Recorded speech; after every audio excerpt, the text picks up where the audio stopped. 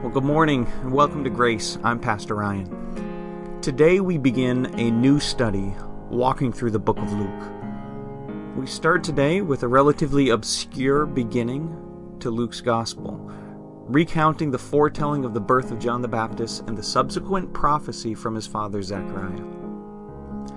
Thanks for tuning in today as we see how Luke shows his readers that they can put their trust in the God who keeps his promises. We're going to start a new series that it's my intention to last us straight through Easter. I have found that it is paramount upon the church to give its attention, prioritizing the Word of God, the reading of God's Word. And I actually myself have never been in a church that has just simply started at the beginning of one of the Gospels and worked straight through. And I'd like to see if we could do that. And to put an expectation out there for God's blessing over our time, that as we look and diligently work through the Gospel of Luke, that God is going to speak to us and revive us and cause us once again to see Jesus in a way that is fresh and new in our lives. So this morning begins a start looking at Luke's Gospel. So if you have your Bibles, you can take them out and turn there with me. As you're turning there, I'll tell you a little bit about maybe one of my not-so-good traits. Whenever I'm in the Bahamas, I'm reminded of our time there. And as we got started, my wife and I, we began as interns taking care of mission teams that would come in and stay for a week, and they would do a work and they would leave. Well, one of the things that we would do with teams is we would always go to the beach. Doesn't that sound terrible? Every day, go to the beach. Which actually is awesome, and it's a ton of fun, right? Until you've done it every single day. And it actually, believe it or not, can get kind of, at least for me, it can get wearisome. I mean, you have sand all over you all the time. You're salty and sticky. I mean, it don't get me wrong. It's plenty nice. I'm not trying to complain about the beach, but I kind of am. I mean, and so the way in which I approach it now is saying that it's fine for my kids and somebody else, but you know what? I'd rather not go to the beach. If I had it my way, I'd like to walk along the beach, but to get all sandy and salty, I'd rather not. Well, my kids, when they were there with me this time, were begging to go to the beach. And Emily took them a couple of times, but they wanted to go with me because they wanted to wrestle in the water and get tossed around and run around and have a great time with their dad. And so finally I said, all right, I promise we'll go to the beach. Now, when a parent promises something, they got to keep that promise because those kids lock it in. I mean, they don't forget. And Micah continued to ask, Dad, you said, and you said, and remember? And I try to really make it a component of my life to keep my word, especially with my kids, and always tell the truth. And so, we ended up going to the beach. And it was a lot of fun. In fact, it was so much fun that this was just the last day with Emily and Sadie before they were going back, and they were flying out at 3 p.m. And I thought, this is so much fun. Maybe we could go again before they had to fly out, just because it was so much fun. But the kids, they'll keep you to your promise. They will. They'll hold you to it. And what I want us to see is the way in which we find our word so very important to keep. How much more important is God's word to keep? And so I'm entitling this message, The Promise of God. Luke is writing a gospel. He's writing it to the church. And some of what we don't completely understand when we look to Luke is really the timing of it. I know before I began to study this, I used to think that the church always had the Gospels. It was just something that they had and that they referenced and that they used to build on their lives. But actually, they had Paul's writings and Paul's teachings long before they had the Gospels. If you have your Bibles, I'd like you to look with me, starting in Luke chapter 1, just to see Luke's purpose, his intent in laying down this gospel. He says in verse 1, many have undertaken to draw up an account of the things that have been fulfilled among us, just as they were handed down to us by those who from the first were eyewitnesses and servants of the word. Therefore, since I myself have carefully investigated everything from the beginning, it seemed good also to me to write an orderly account for you, most excellent Theophilus, verse 4. So that. Now remember, every time you see a so that in your Bible, pay close attention.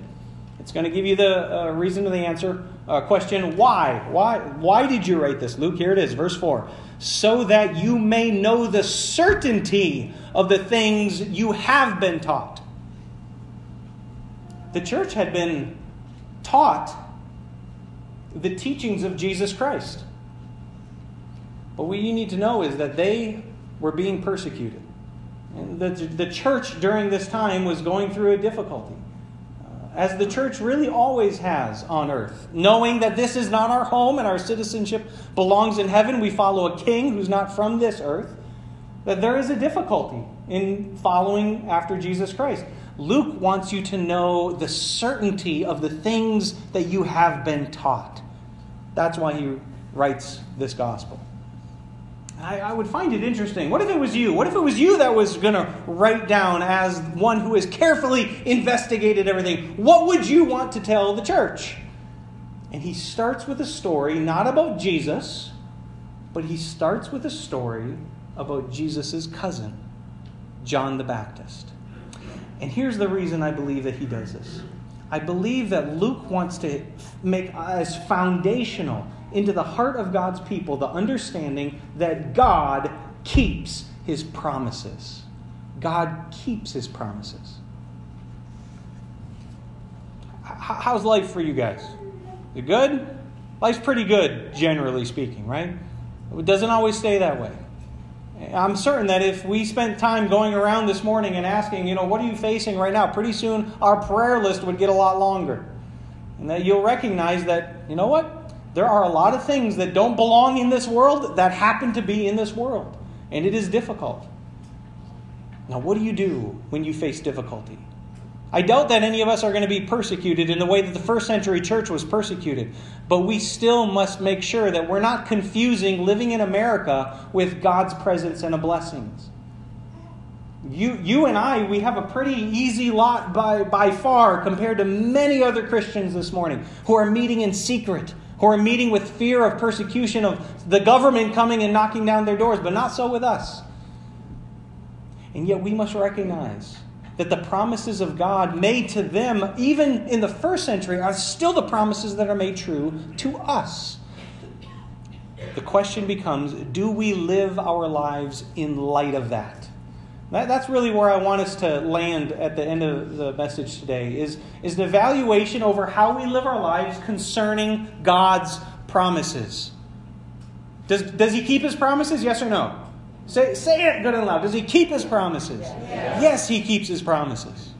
All right, if that's true, how does that influence then how we live? I'm going to narrow it a little bit more for us as well. All right, as we get to the end of everything, the place where we're really going to land is a question on if God's promises are true, then how do we live in light of Christmas and the promise made manifest at Christmas? So that's where we're going to head. All right, so with that in mind, we're going to start in verse 5, and we're going to read Luke's account for the story of the birth of John the Baptist. And then we're going to see even as it shows up towards the end of chapter 1. So starting in verse 5, Luke writes, "In the same time of Herod, king of Judea, there was a priest named Zechariah, who belonged to the priestly division of Abijah, and his wife Elizabeth, who was a descendant of Aaron. Both of them were upright in the sight of God, observing all the Lord's commandments and regulations blamelessly.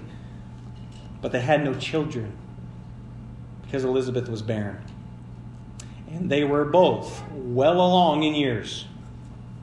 Once, when Zechariah's division was on duty and he was serving as priest before God, he was chosen by Lot, according to the custom of the priesthood, to go into the temple of the Lord and burn incense. And when the time for the burning of incense came, all the assembled worshipers were praying outside. Then an angel of the Lord appeared to him, standing at the right side of the altar of incense. When Zechariah saw him, he was startled and was gripped with fear. But the angel said to him, "Do not be afraid, Zechariah. Your prayer has been heard. Your wife Elizabeth will bear you a son, and you are to give him the name John. He will be a joy and a delight to you, and many will rejoice because of his birth. For he will be great in the sight of the Lord. He is never to take wine or other fermented drink, and he will be filled with the Holy Spirit even from birth. Many of the people of Israel he will bring back to the Lord their God. And he will go on before the Lord in the spirit and power of Elijah, to turn the hearts of the fathers to their children, and the disobedient to the wisdom of righteous, to make ready a people prepared for the Lord. Zechariah asked the angel, "How can I be sure of this? I am an old man, and my wife is well along in years." What's he trying to say there? That's a polite way of saying what? That's right. Okay, here we go. Verse 19. The angel answered, "I am Gabriel. I stand in the presence of God, and I have been sent to speak to you and tell you this good news. And now you will be silent and not able to speak until the day this happens, because you did not believe my words, which will come true at the proper time." Meanwhile, the people were waiting for Zechariah and wondering why he stayed so long in the temple. When he came out, he could not speak to them. They realized he had seen a vision in the temple, for he kept making signs to them, but remained unable to speak. When his time of service was completed, he returned home. After this, his wife Elizabeth became pregnant, and for 5 months remained in seclusion. "The Lord has done this for me," she said. "In these days he has shown his favor and taken away my disgrace among the people." It's an amazing story, isn't it? You've got at the beginning of Luke's effort to ground the church in the foundation of God's promise this story of a priest and his wife, the difficulty that they were having in conceiving a child, and then God answering that prayer in accordance with his timing, his plan, his purpose. All right, let's wrap up and kind of see the end of the story here. I'd like you to jump over to verse 57, and let's see what happens to Zechariah. All right, Luke chapter 1, verse 57. When it was time for Elizabeth to have her baby, she gave birth to a son. Her neighbors and relatives heard that the Lord had shown her great mercy, and they shared her joy. On the 8th day, they came to circumcise the child. They were going to name him after his father, Zechariah. But his mother spoke up and said, "No, he is to be called John." They said to her, "There's no one among your relatives who has that name." Then they made signs to his father to find out what he would like to name the child. He asked for a writing tablet, and to everyone's astonishment, he wrote, "His name is John." Immediately his mouth was opened and his tongue was loosed, and he began to speak, praising God. The neighbors were all filled with awe, and throughout the hill country of Judea, people were talking about all these things. Everyone who heard this wondered about it, asking, "What then is this child going to be?" For the Lord's hand was with him. His father Zechariah was filled with the Holy Spirit and prophesied, "Praise be to the Lord, the God of Israel, because he has come and has redeemed his people. He has raised up a horn of salvation for us in the house of his servant David, as he said through his holy prophets of long ago. Salvation from our enemies and from the hand of all those who hate us, to show mercy to the fathers and to remember his holy covenant, the oath he swore to our father Abraham, to rescue us from the hand of our enemies, to enable us to serve him without fear, in holiness and righteousness before him all of our days. And you, my child, will be called a prophet of the Most High. For you will go on before the Lord to prepare the way for him, to give his people the knowledge of salvation through the forgiveness of their sins, because of the tender mercy of our God, by which the rising sun will come to us from heaven to shine on those living in darkness and in the shadow of death, to guide our feet into the path of peace. And the child grew and became strong in spirit, and he lived in the desert until he appeared publicly to Israel. Amazing, right? Amazing story. It's the kind of thing that somebody would say, you can't make this stuff up. Right? Just incredible. The way in which Zechariah could not speak. And then just like the angel said, when the proper time comes, at the fulfillment of these things, he will be able to speak. And here he now declares, as a prophet of God, filled with the Holy Spirit, this amazing song that fills and ends the first chapter that Luke records for us. There's just a couple of observations I'd like us to make, really to ground us in Luke's purpose. The first is this. He starts with this story of Zechariah to call the reader's attention to another story.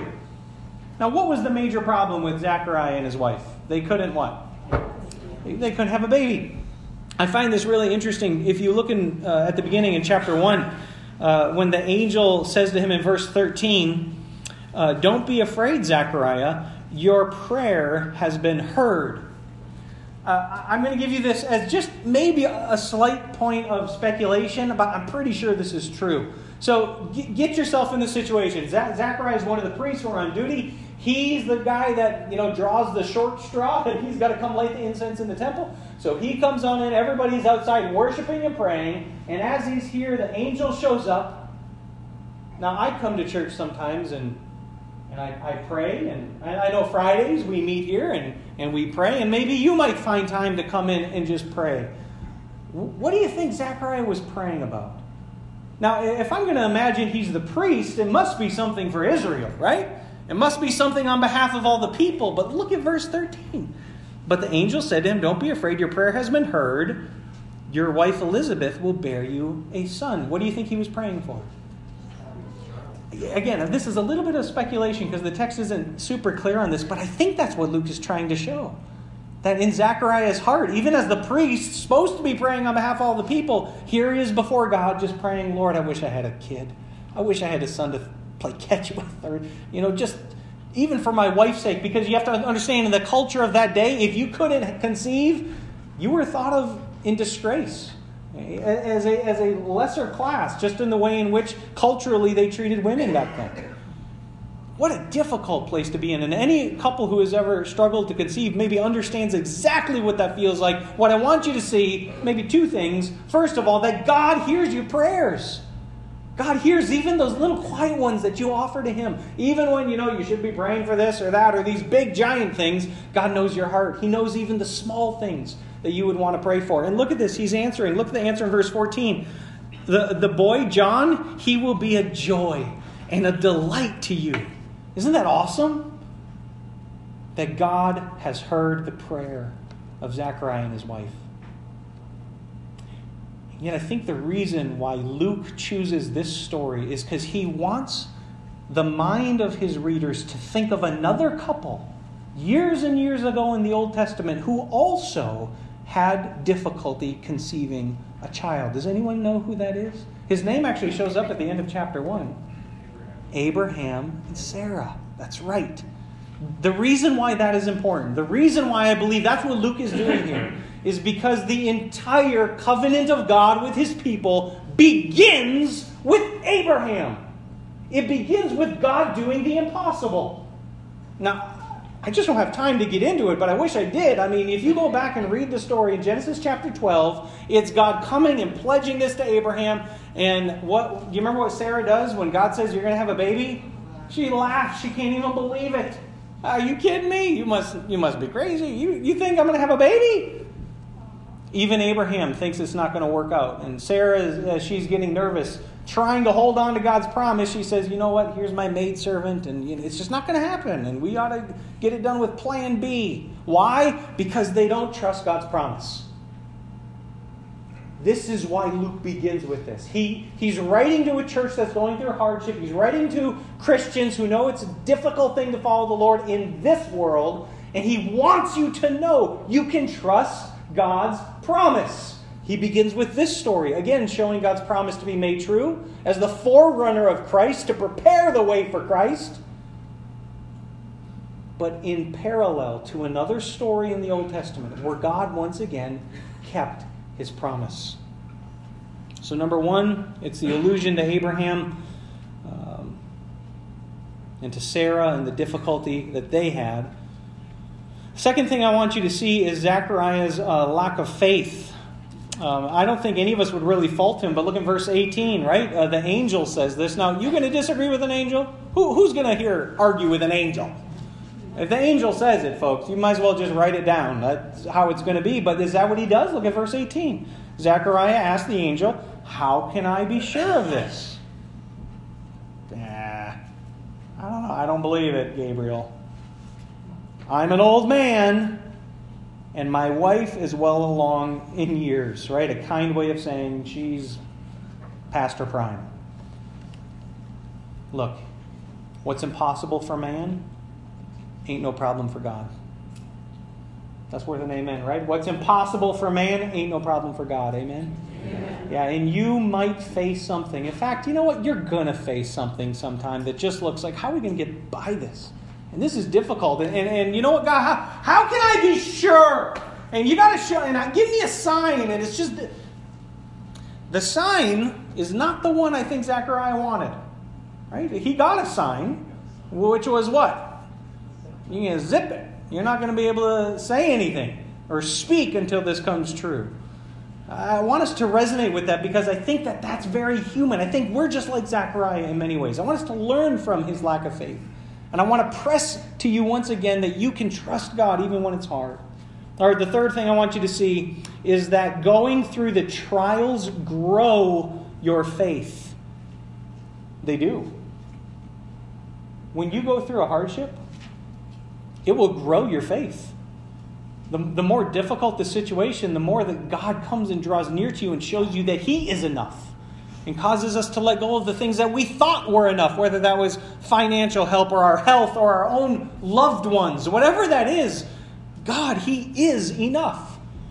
And when you go through the trial, it is given to you for the building up of your faith. I want you to see how this happened. Look towards the end of the chapter, towards verse 64. So in 62, the folks are making signs to his father to find out what he would name the child, which I don't quite understand because the angel said he couldn't talk, not that he couldn't hear. So I think that the people around Zechariah were a little confused, thinking he couldn't hear as well. But at any rate, they start making signs to him. He says, John, immediately, verse 64, his mouth was opened and his tongue was loosed. What would you say? If this was you, what would you say? You just spent 9 months not being able to say anything. You might think of a couple choice words for some people that you've been saving up, maybe. I'm not sure what it is you and I would say, but I want you to see what he said. Right when he ends this trial, he began to speak, what's your Bible say? Praising God. When you go through a hardship, when you go through a difficulty, it is given to you not to break you, but to grow you. And Zechariah shows us this, that as he ends the difficulty, he's grown closer to God so that the first words out of his mouth are praise to God. All right, the last thing I want you to see is in verse 67 through 70. His father Zechariah, filled with the Holy Spirit, now prophesied, praise be to the Lord, the God of Israel, because he has come to redeem his people. That's awesome. He has come to redeem his people. That's Emmanuel. That's God with us. He has come. He has raised up a horn of salvation for us in the house of his servant David, as he said through his holy prophets of long ago. God's word means hope, church. God's word and God's promise to you, it means hope. But you got to believe it. You have to hold to it. It's not enough just to come to church. You've got to be in the Word of God 7 days a week. You have to be holding to it. You have to saturate your life with it. Because it is only through God's Word that we find hope. Did you see what he said in verse 70? What did Zechariah turn to recognize that God was doing these things? He turned to the Old Testament prophets who said this long ago. Continue to read down a little further. Salvation from our enemies and from the hand of those who hate us, to show mercy to our fathers, to remember his holy covenant. Verse 73, the oath he swore to our father Abraham. God's word means hope. God's word means hope. If we forget Christ, what is Christmas? It's nothing. It's a waste of time without Christ. God made a promise long ago to send one through the line of David. That was our reading that Rosanna read for us this morning. His promise was that never will there fail to be one who will sit on the throne that God will establish forever. And God's people waited a long time for that. And some of them began to give up hope. Some of them began to think of the Messiah differently than it would be. And because of that, they failed to recognize Jesus as the Messiah. They failed to hold to the promises of God. Let that not be something that we would do.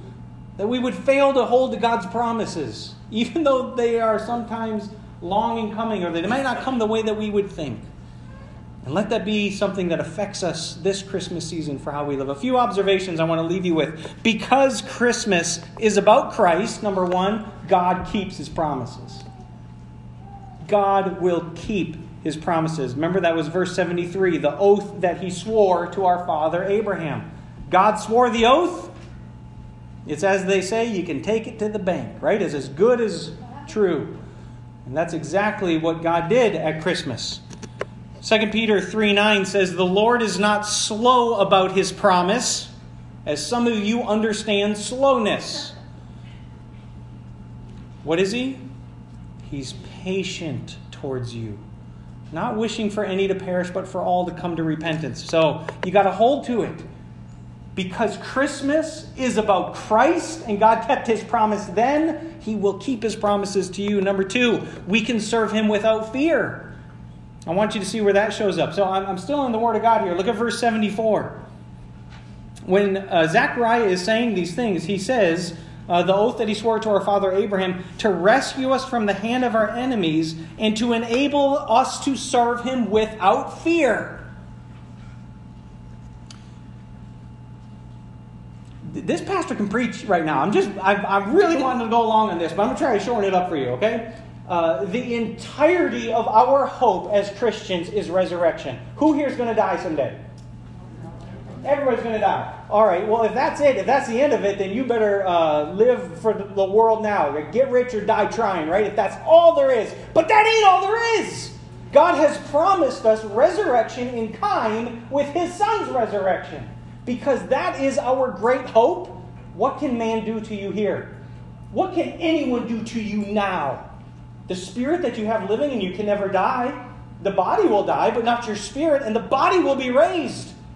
So what do you have to fear? The week that I left, there was a shooting at a church in Texas. Do you remember that? That broke my heart. Do you know what? None of those people have anything to fear. They have nothing to fear. You have nothing to fear in this world. Because Christmas is about Christ, and he was raised from the dead, and God keeps his promise.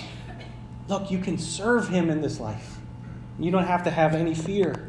Now, this is what he says in Romans 15. The Spirit you received does not make you slaves so that you live in fear. The Spirit of God that you received, it frees you. Rather, the Spirit you received brought you into your adoption to sonship. You're part of his family now. Look, if God's watching over you, what do you have to fear? If God is your heavenly Father, who could touch you? Who could bring any charge against you? There's nothing that anyone can do to you on earth. They can kill the body, they can't touch the soul, and God's promised to raise the body. So be empowered, Church of Jesus Christ. Go and live for him without fear, because Christmas is about Christ. All right, number 3, because Christmas is about Christ, we can live in holiness and in righteousness. That's what Jesus does for us. The Spirit comes and he draws you to him, so you don't have to live like you used to live, in the filth and in the trash and following after the desires of the flesh, the temptations of this world. You don't have to. You can live in holiness and righteousness. Paul writes this to the Colossians as he's saying, taking off the old self, putting on Christ. He says, therefore, as the elect of God, holy and dearly loved, clothe yourselves with a new heart. A heart of mercy or compassion, a heart of kindness and humility, of gentleness and of patience. We can live in holiness and in righteousness. This is exactly what he says in verse 75. Are you still with me in Luke chapter 1, verse 75? Right? Enable us to serve him without fear in holiness and righteousness before him all of our days. You can't do this without Christ, by the way. You can't. You can try, but the best you and I produce before God without Christ is filth before God. He doesn't want anything to do with it. Only the righteousness that comes through Jesus Christ is pleasing before him. So live in Christ. And you can do this. All right, number 4, because Christmas is about Christ, all of our sins can be forgiven. If you look with me in verse 77, you'll see that this is exactly what the Savior is going to come to do. Zechariah says that Jesus is to give his people the knowledge of salvation through the forgiveness of their sins. Colossians 1, he has delivered us from the power of darkness and conveyed to us to the kingdom of his Son, of his love, in whom we have redemption through his blood. Oh, that's great. I'm happy to have redemption through his blood. But Paul, what is that redemption made of? Like if I were to slice it, the redemption, what's in the middle? What is it? What's it say? The forgiveness of sins. That's it. You want to be redeemed? You want your sins done away with? The only hope you and I have is because Christmas is about Christ. If Christmas is not about Christ, you got no hope at all. But because it is, you can have forgiveness of your sins. Number 5, there are hope for those who live in darkness and in death. This comes at the very end, verse 78 and 79. Because of the tender mercies of our God. The word there means the way in which God's heart was moved. That's the Greek word that's used here. His mercies are tender mercies. You know, like when you see somebody hurting, I don't know if you guys watch much TV, but I had it on yesterday, and it's right now filled with all of the Compassion International commercials. You know the ones I'm talking about, where they show the little poverty-stricken children or the cancer kids, and it's like it's so hard to watch. I don't know about you, but I'm like, this is hard to watch these poor kids suffering. That was God. That's how God felt about you. God's mercy was in his guts towards you. Because he loves you. And he wants to heal you. Because of that, it says, there'll be a rising sun which will come to us from on high. So it's a picture of Christ as the light of God coming on us in verse 79 to shine on those living in darkness. The Greek here is it uses the word sitting. You can imagine a dark alleyway in some city somewhere, and it's cold, and there's a newspaper blowing down the wind, and there's just somebody in a hoodie just sitting in darkness. No hope. They got nothing. Life has given them a bad set of circumstances. And then the light shines, and there's hope. That's what we have been offered. Because Christmas is all about Christ, there is hope for those living in darkness. You know anybody who doesn't know the Lord? You got friends, loved ones, family members that just are estranged from God? There's hope for them. Don't give up. There's hope for those living in darkness. How about those in the valley of death? How about those who are facing just, it's the end. There's nothing for me here at all. Guess what? There is light from on high. There is hope. Because Christmas is about Christ. Romans 8:22-25, we know that the whole creation has been groaning as in the pains of childbirth right up to the present time. Not only so, but we ourselves who have the first fruits of the Spirit. By the way, that's awesome. You have the Spirit of God. That's just the first fruits. What does it still say that we do? We groan inwardly. Why? As we eagerly await our adoption as sonship, the redemption of our bodies. That's resurrection right there. So you're going to face the valley of death at some point. You don't need to fear. First of all, we've already seen that. But secondly, you can have hope. For in this hope we are saved. But hope that is seen is no hope at all. Who hopes for what he already has? But if we hope for what we do not yet have, and I don't particularly like this last line, what's it say? we wait, right? You remember when you wanted dessert right away? I don't want to eat the vegetables. You got to wait. You got to wait, right? Well, that's kind of where we're at. You got to wait. And there's two ways of waiting. Waiting in just sorrow and this life's hard, or waiting with hope. Waiting patiently. Jesus has not come to make everything right, but He will. And so we can wait because Christmas is about Christ. And then lastly, we will be guided to peace. You will be guided to peace. I did a lot of counseling when I was over in the Bahamas with folks that were having a hard time. And one of the things that I kept encountering was that as we talked about the problems that they were having, you know what I discovered every single one of the problems was? With another person. They were about another person, right? Any amens this morning on that? Yeah, I know what that feels like. Yeah. You know what? You as a believer in Jesus Christ, you're not going to be able to be like, you know what?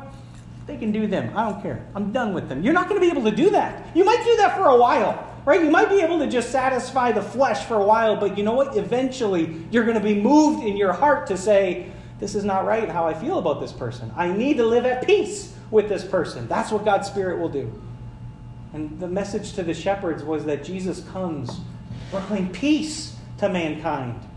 We're used to fight and how many people are getting together with relatives for Christmas, right? And that's what it can be like that. You know what? He will guide you to peace. Because Christmas is just not a day where they celebrate giving presents, decorating trees. Christmas is about who? Christmas is about Christ. And He will guide you to peace. Romans 5, 1 and 2 say, therefore, since we've been justified through faith, that means saved, all right? Since we're saved, we have peace with God through our Lord Jesus Christ, through whom we've gained access by faith into this grace in which we now stand, and we boast in the hope of the glory of God. Here's what I want to leave you with a question as we finish today. I'd like you to ask, not what does Christmas mean to you? This question was asked to a man, Hamed Mehta, who says he loves Christmas. He loves the Christmas season. This was an article written by CNN. He says he loves getting together with friends and family. Anybody? Right? Loves giving gifts. Love it. He loves the upbeat spirit and the crowds and the busyness and shopping in Chicago. And he's even got a tree in his house. There's just one problem. Mr. Mehta is an atheist.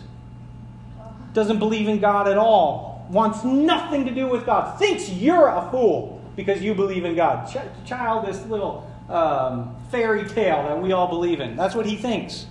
But you know something? You would very unlikely be able to tell the difference between a genuine Christian and an atheist at Christmas. You hear me right now? We have been polluted by a world that has stripped Jesus from His birthday. So I want to ask you the question. Not what does Christmas mean to you, because you'll answer, it means friends and family and getting together and presents and having, the closeness and, the smell of, what is Starbucks making? Whatever the new flavor is. Not pumpkin spice, what's the cinnamon something, right?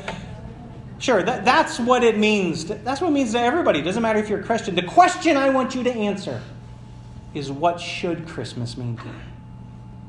What should this season mean to you? Now, you can leave today and say, that was a fine message, and there I've got it in my sermon notes.